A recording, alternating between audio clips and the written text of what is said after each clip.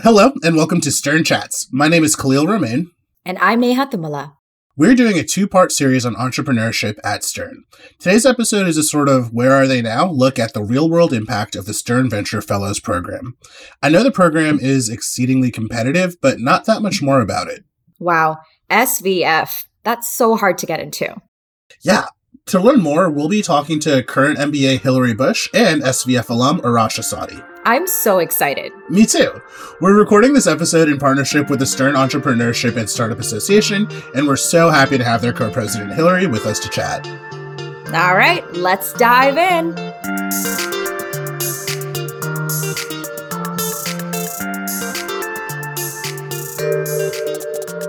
Hi, Hillary. Welcome to Stern Chats.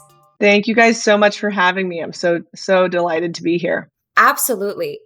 As you know, we are exploring Stern Venture Fellows and speaking to Arash Asadi and David Koh. And we wanted to hear a bit more about ESA, a really important organization at Stern, and how you think its place in the Stern ecosystem has evolved today. Yeah, I love that question. And I love that we're shining some light on all the entrepreneurial resources at NYU and at Stern. So to share a little bit about where ESA sits on campus, it's a student club. It stands for the Entrepreneurship and Startup Association. And I have the delight of being co-president alongside Jamie McAlpine, another second-year MBA on campus. And our remit is to increase the chances of success for anybody pursuing anything entrepreneurial or startup associated. So there's a ton of students on campus that are looking to work at startups. And there's a lot of students on campus looking to start businesses either now or one day.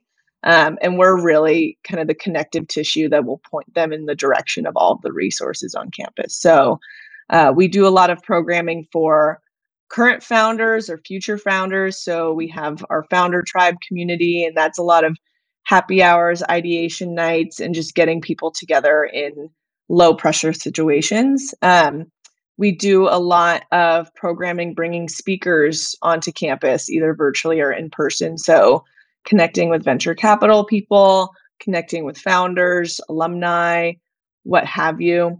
We're also very involved in the entrepreneurial ecosystem at NYU. So we do a bunch of engagements with the Berkeley Center at Stern and then the NYU EI, which is kind of the umbrella organization across all of NYU to help get students experience operating. So that would be something like the MBA consulting program with the 300K challenge. We get MBAs to help early stage startups progress their ideas in meaningful ways and things like that.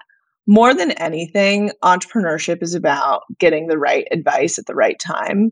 And our solution to that is helping build community so that people can ask questions, check the newsletter, and hopefully we are something that's evergreen and always active so we can get people that advice that they need to get to the next step. Absolutely. I couldn't agree more. And, I wanted to dig into Stern today. So when we traditionally think of Stern, I think, 10 years ago, it was the dominant word was finance. Mm-hmm. But now we see so much more of a buzz around entrepreneurship. Love to hear your thoughts there and how is it resonating with students today at Stern?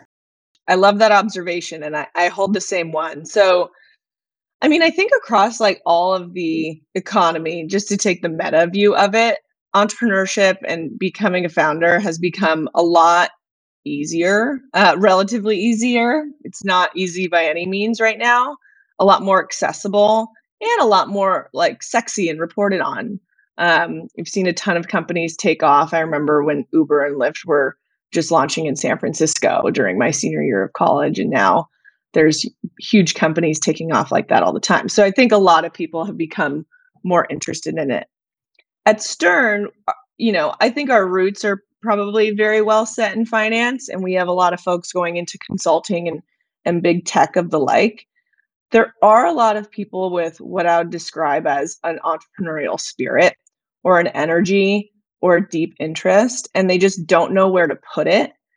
And MBA programs oftentimes don't know what to do with that energy either. And so they really funnel people towards consulting and finance and big tech, which are amazing career paths. What we want to do at ESA is help people that do have that entrepreneurial spirit feel like they have a path and a direction and a way to use it, so that they don't kind of ignore it because they're not comfortable with the ambiguity of it, or they see all the folks around them kind of doing these paths, and then they think to themselves like, oh, maybe I should go do that because it seems like something everyone else is. And so I think like at Stern in particular, even comparing last year to this year, there's so many more people interested in starting companies, and there's so many more people interested in getting involved in venture capital. And you can see that in the size of the group text is not 5 people, it's 25 people. And the amount of people showing up to the events is not 10 people, it's 30 people. And I find that super, super exciting. And I think as we start to promote and create structure around these communities and pathways, that will only grow and grow. I get really excited about it because I think Stern students have a really unique position that they're in because we're in New York and it's a very creative environment. And I think that there's a lot of untapped potential that's just starting to grow now. Absolutely. And what do you see as maybe the top 3 common struggles that student entrepreneurs face? I would answer this question as it depends on where you are in the entrepreneurial process. And there really isn't one generic process, which is part of the problem. But I think for folks that are coming onto campus and want to start a company but don't know what it is, I think that first part of finding the idea and finding conviction in the idea is really tough. It requires a lot of conversations that feel unproductive or a waste of time, but 3 months later you realize it was incredibly important. It requires a lot of vulnerability. It requires a lot of nights and weekends work when you'd rather be out at a happy hour with friends or working out or at a movie or what have you. So I think that exploratory phase is just wrought with a ton of ambiguity, and it's hard for people.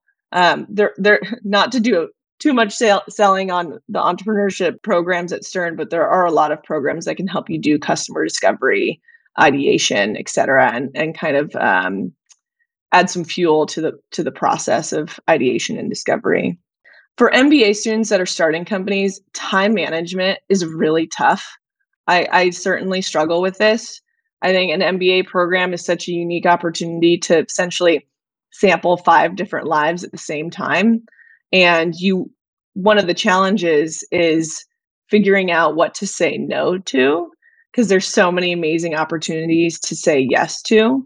And the result of that is your plate is overloaded, you're doing 5 different things at the same time, and there's not really any clear, long blocks of time to focus and do thinking. And then I really do think in an MBA program, staying focused and feeling confident that this weird, wacky, and unique path is the right one for you is a huge challenge for people. And so this is related to what I was talking about earlier, which is there are so many lucrative career paths available to you in an MBA program that are amazing, can lend some amazing experiences, can help you travel the world, do all of these really interesting things. But if you want to pursue entrepreneurship, you have to say no to those things and not get distracted. And I think that's really hard for people. We often joke, you kind of get pulled into the circles of consulting and finance, which is amazing career paths, but sometimes not right for people. And so I think having the confidence in yourself and the consistent commitment to this weird path is a struggle that a lot of people have. I've certainly gone through that experience myself last year, recruiting for big tech, and then realizing at the end of the process, like it wasn't sitting well with me, but it was really hard to kind of put a pin in that process and leave it behind and then restart recruiting.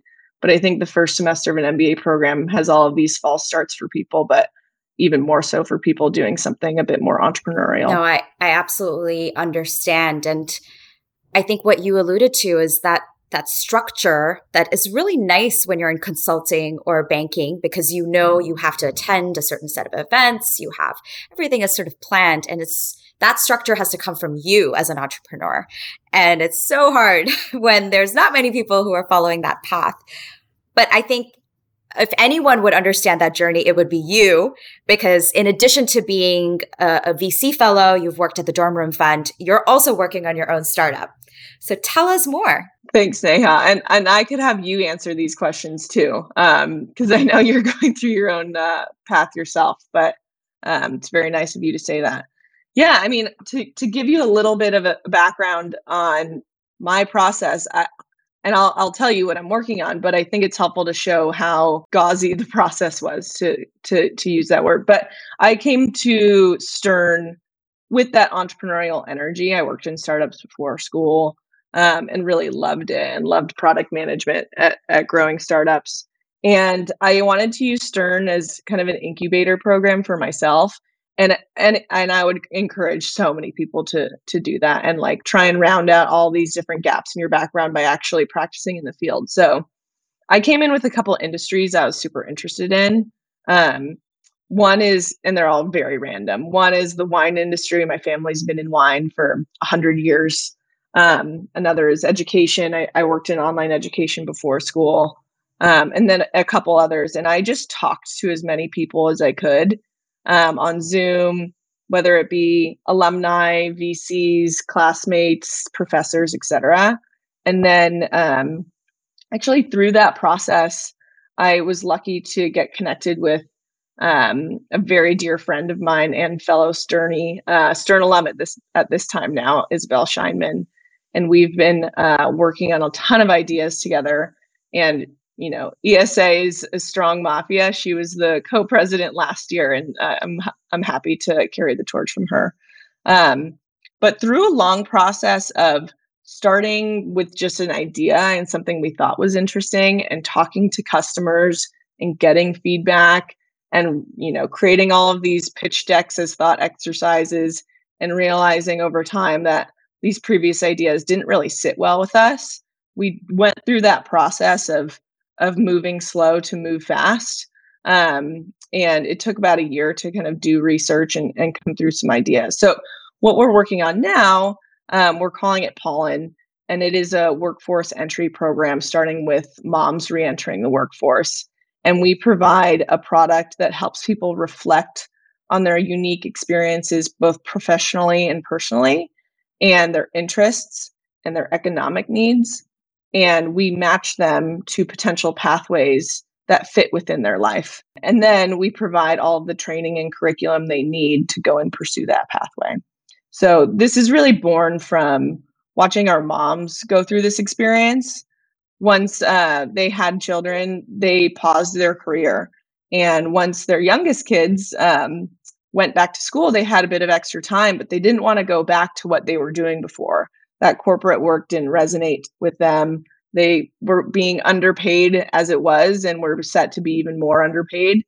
And they just didn't have the rigid schedule, or the schedule to fit those rigid needs. And so my mom, she decided she wanted to work to both supplement income and maintain her own identity.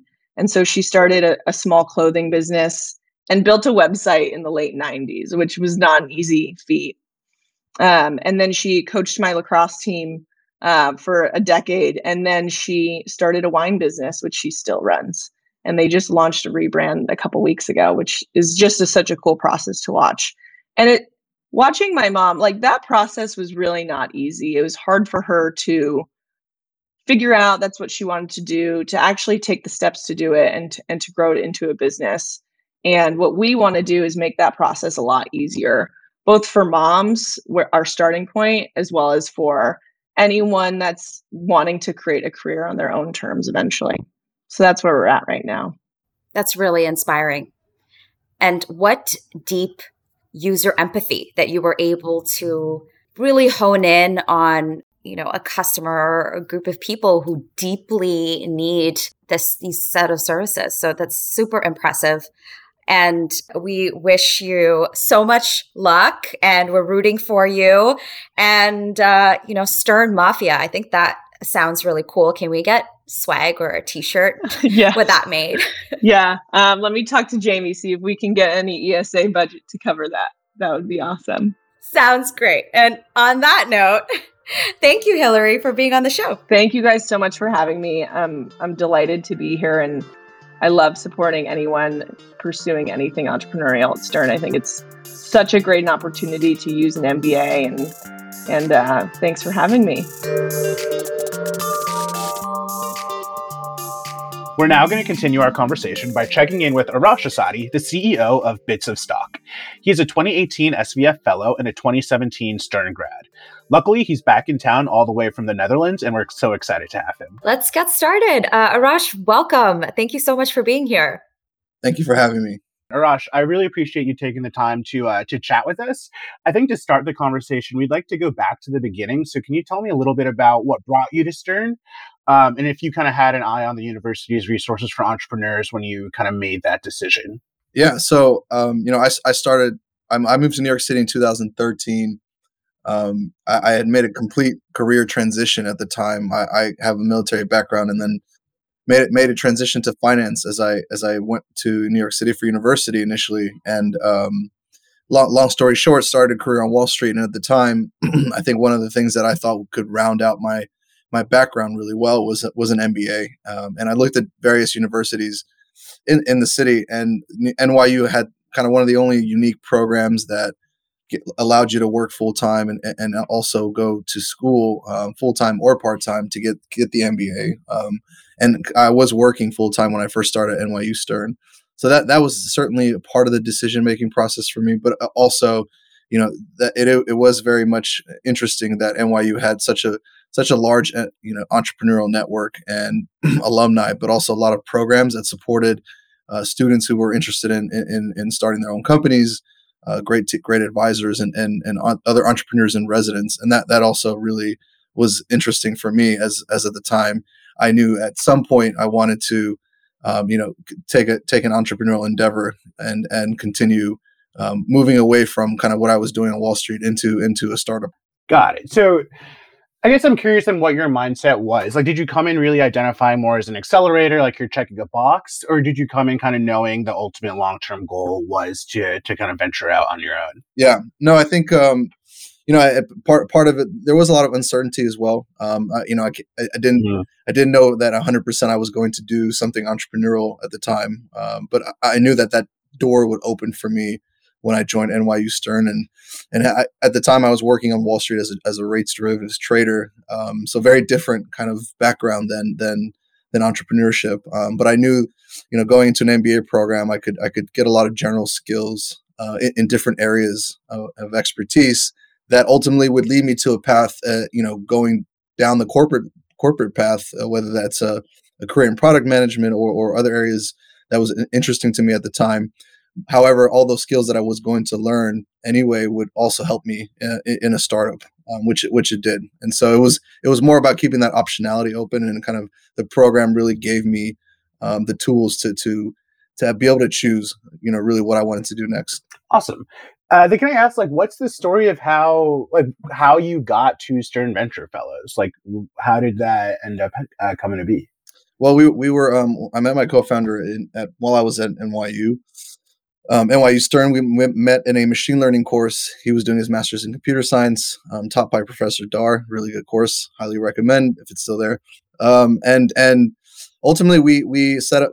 Together we wanted to do a few fintech projects, and those led to essentially the startup that we have today. But we joined the NYU Entrepreneurs Challenge, the 300K challenge, and that was kind of how we met Cynthia Franklin and the team that also supported Stern Venture Fellows.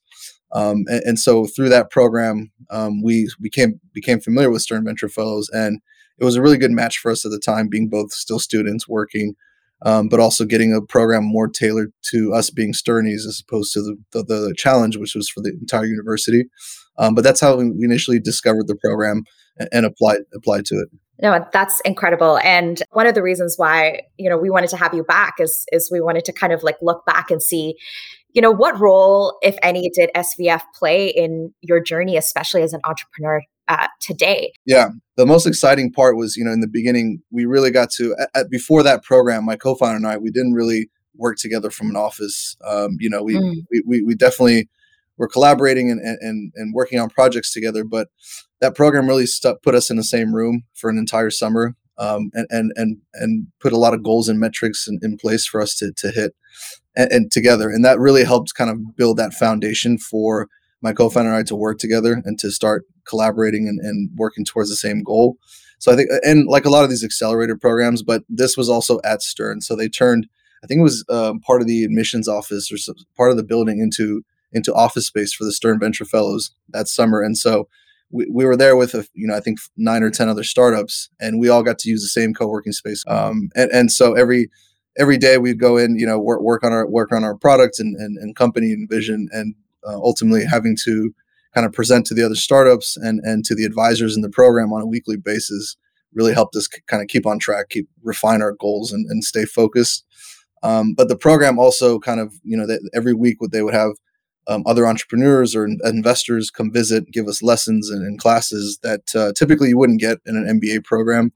Especially around fundraising, we had a lot of good VCs come and give us lessons on fundraising and what are term sheets and the dynamics of different fundraising rounds. So a lot of firsthand experience with what I would say are aspects of entrepreneurship that you don't really learn in school. And I think that was one of the best parts of that summer. And then we took a trip to San Francisco, all of us together, which was really, really fun. And so we were in San Francisco, I think, for a week, and we got to meet with many different VCs that were there. And actually, for a lot of the startups, this is the first time, pitching to VCs, getting feedback from some tier one VCs at the time, and so I think that was a big learning experience for us as well. And that was obviously made possible by the Stern Venture Fellows alumni and David Koh, who has a really strong network there.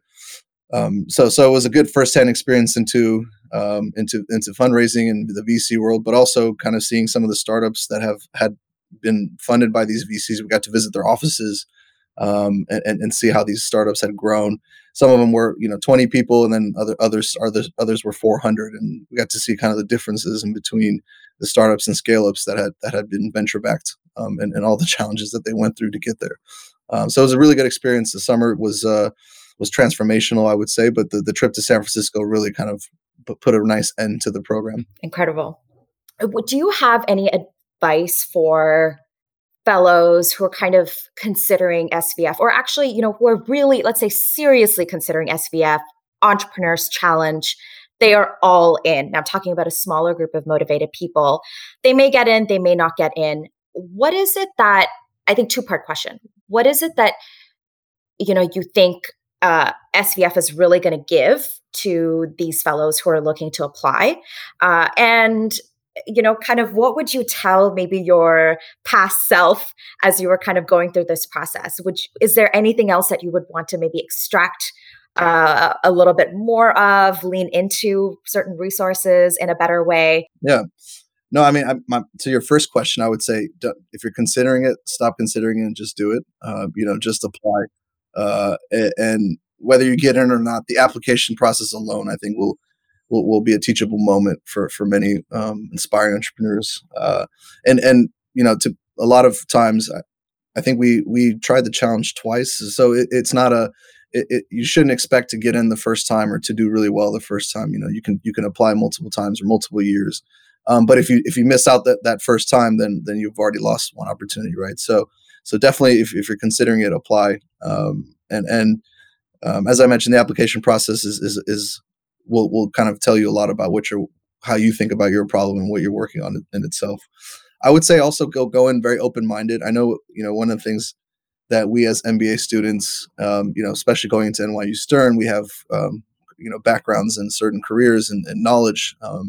And going into entrepreneurship, you really have to, it can be a very humbling experience for a lot of people, because you're out of your comfort zone. It doesn't matter how many years you were a trader or a product manager in another company or what company you came from.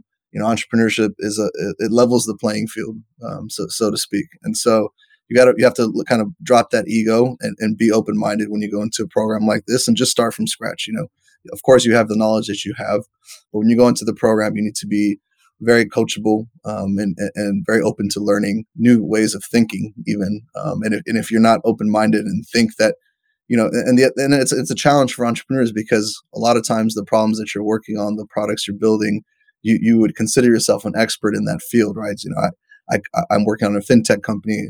I thought at the time I know everything there is to know about fin and tech, but you have to kind of be still very much open-minded and be able to learn new things, even if it's related to your own field. And if you're not, then you're going to kind of miss a lot of the learnings and lessons from that program. And so that's something I would have told myself going into that program, because it took a while for me to kind of to drop my guard, so to speak. There's a lot of assumptions that I was operating under that that it was hard for me to let go, having a deep expertise of the finance field, for example. You called entrepreneurship a very humbling experience, and I think that brings to mind probably the most common kind of metaphor I hear from founders, which is that it's a roller coaster.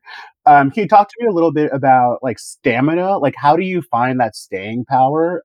What advice do you have for other kind of aspiring entrepreneurs who are kind of looking down the barrel of this marathon and not sure how they're going to get to the finish line? Yeah, it's like sprinting a marathon.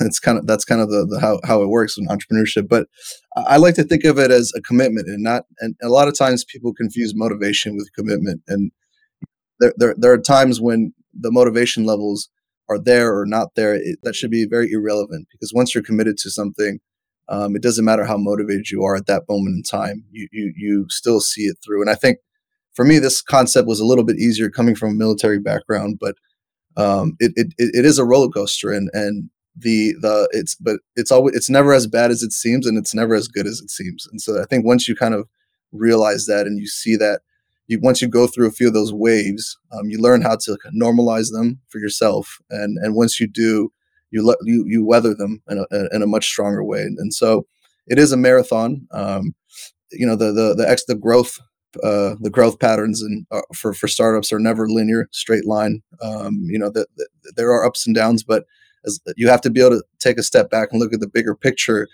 and see all the progress you've made in any given time period, because you're always going to get better if you keep doing it, right? So because there's lessons in failures as much as there is in success. And so I think that keeping that mentality is what's going to get you through the marathon, seeing the bigger picture, seeing the progress, and glasses half full. Got it. That makes a lot of sense. So thinking back to kind of your first venture experience here with MC, how do you think about that, kind of considering where you are now and what that was like back then? How do you think about it in hindsight? And, what lessons do you think you keep with you from that experience, including the decision to walk away? Yeah, that's a really tough one, because, MC Invest, to give you some context, was designed to be a social trading platform where when Ryan, Gary, and I met, we had this really strong, deep passion for fintech. We geeked out on fintech projects. I myself having a trading background, but also a bit of a development background. When I worked on trading desks, they were all algorithmic trading desks, and I became obsessed with market microstructure and the technology that supports it. And he had an AI background, so we had this really strong interest and shared interest in fintech, and ultimately we wanted to get other people to be as excited as we are, and we couldn't. And so that really led us down this problem of why are people like us, or people our age, not interested in stocks or investing or anything around fintech. And then that's when we discovered, at the time, 80% of people under the age of 34 didn't own stocks, and that number hasn't gotten much better today. But ultimately, that is kind of what brought us together. And one of the early thesis that we had was, well, we can actually get, there's about 20% of us that are really obsessed with finance and stocks, and there are these individuals that, like myself and Ryan, who take the time to read the news and really want to invest in the stock market, et cetera.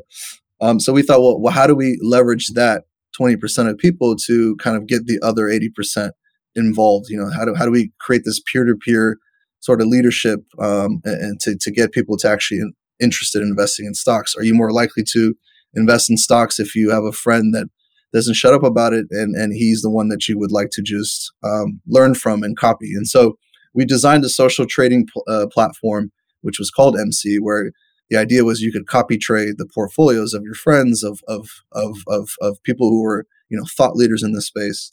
So number one, it was extremely challenging to build as a platform.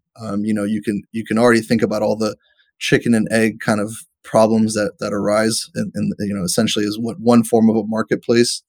But also the timing. So like this is the lesson that I learned early on, and still carry to this day, is timing is much more important than speed. And with that platform, the timing was just really wrong, because if you look at the market today, you see a lot of actually startups and scale-ups now trying to solve the problem through what we design. I can name a few, that are even NYU and Columbia student alumni. But what has happened since 2016, 2017 is this concept of socializing finance has become much more mainstream and modern.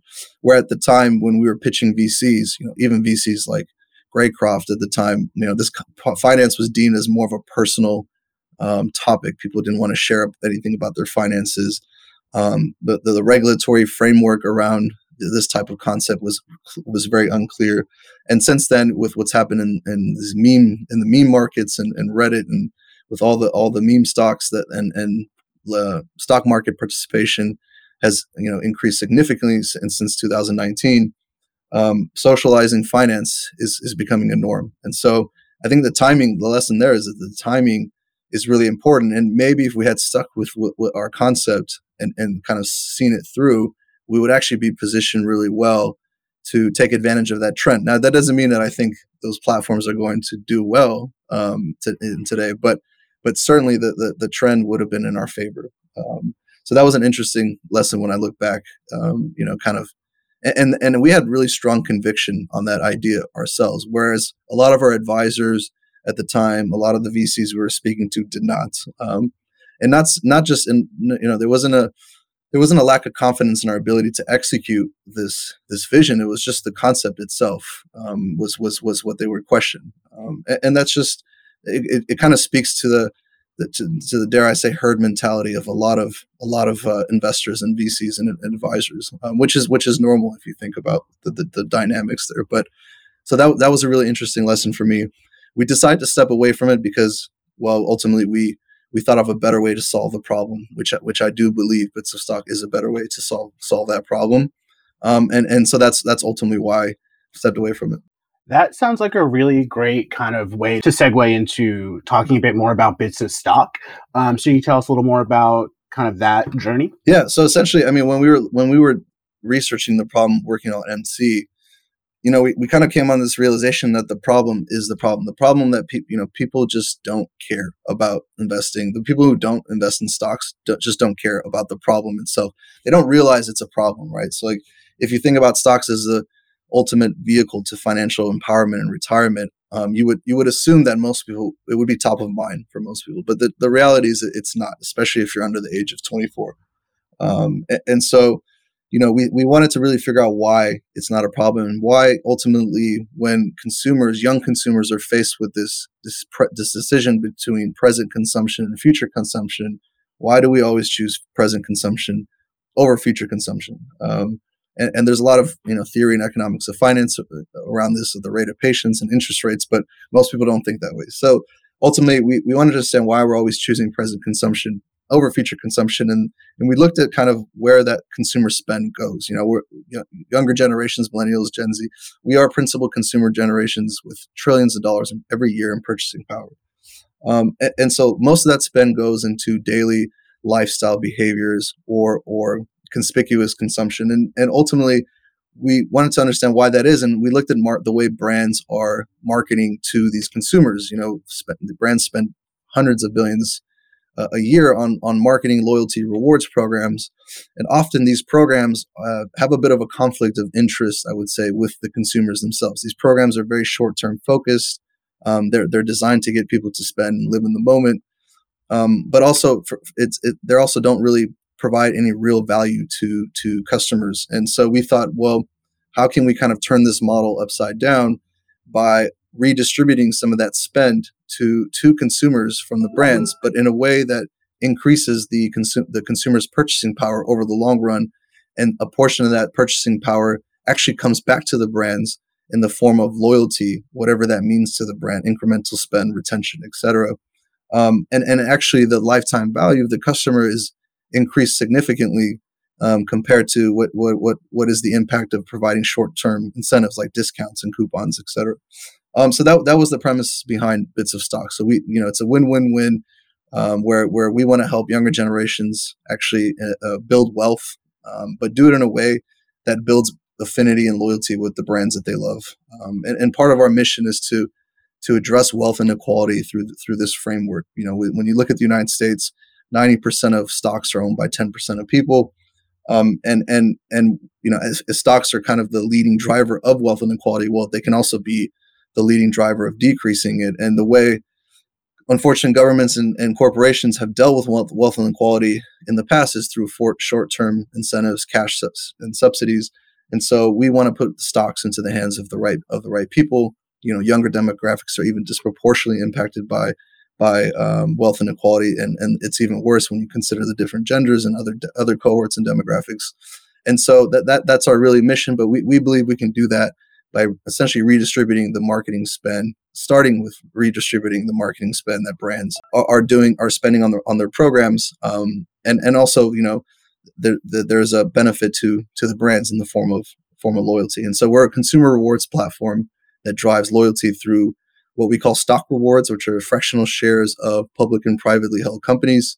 And so we help younger generations invest and build long-term wealth while building lifetime loyalty for brands. I think that's incredible. And I also love how, you've brought in the brands as, that second client, that second persona in your business ecosystem. So I think you're solving some incredible problems here. And I really am excited to see where this goes.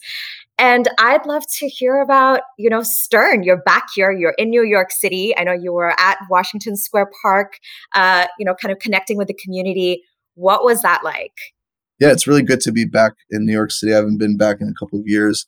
Give you a little bit of context. We joined actually a startup accelerator program in Amsterdam. They scouted us in New York, and there was a lot of lessons and learnings there. But ultimately, they scouted us to take MC to license to banks in Europe. And when we got there, then this is actually when we pivoted into this concept of Bits of Stock. But we ended up building a business in the Netherlands and in Amsterdam, where we got investors and customers and clients. We actually tested and proved this concept with the largest retailer in the Netherlands with over 400 shops. It was really interesting. We built an API for them and it was a privately held retailer. So they were able to launch a loyalty program in all their stores where customers earn points and they can convert those points into shares of the company.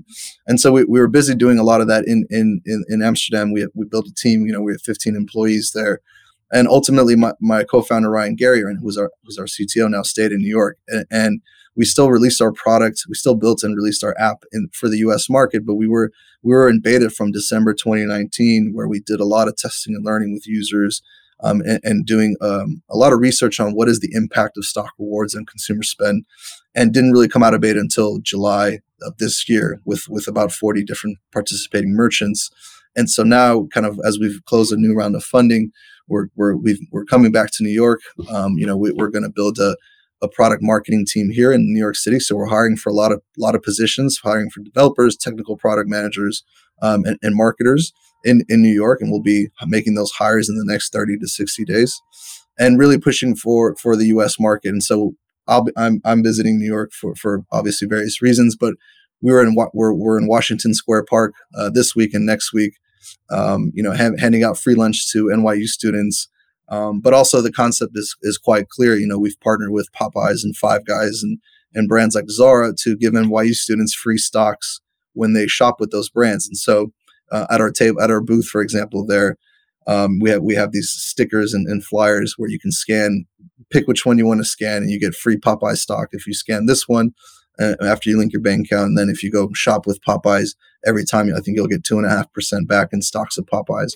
So we're doing a lot of fun activation on the ground programs at NYU. But it's kind of our entry into the US market as we come out of that beta program and now look to scale the platform.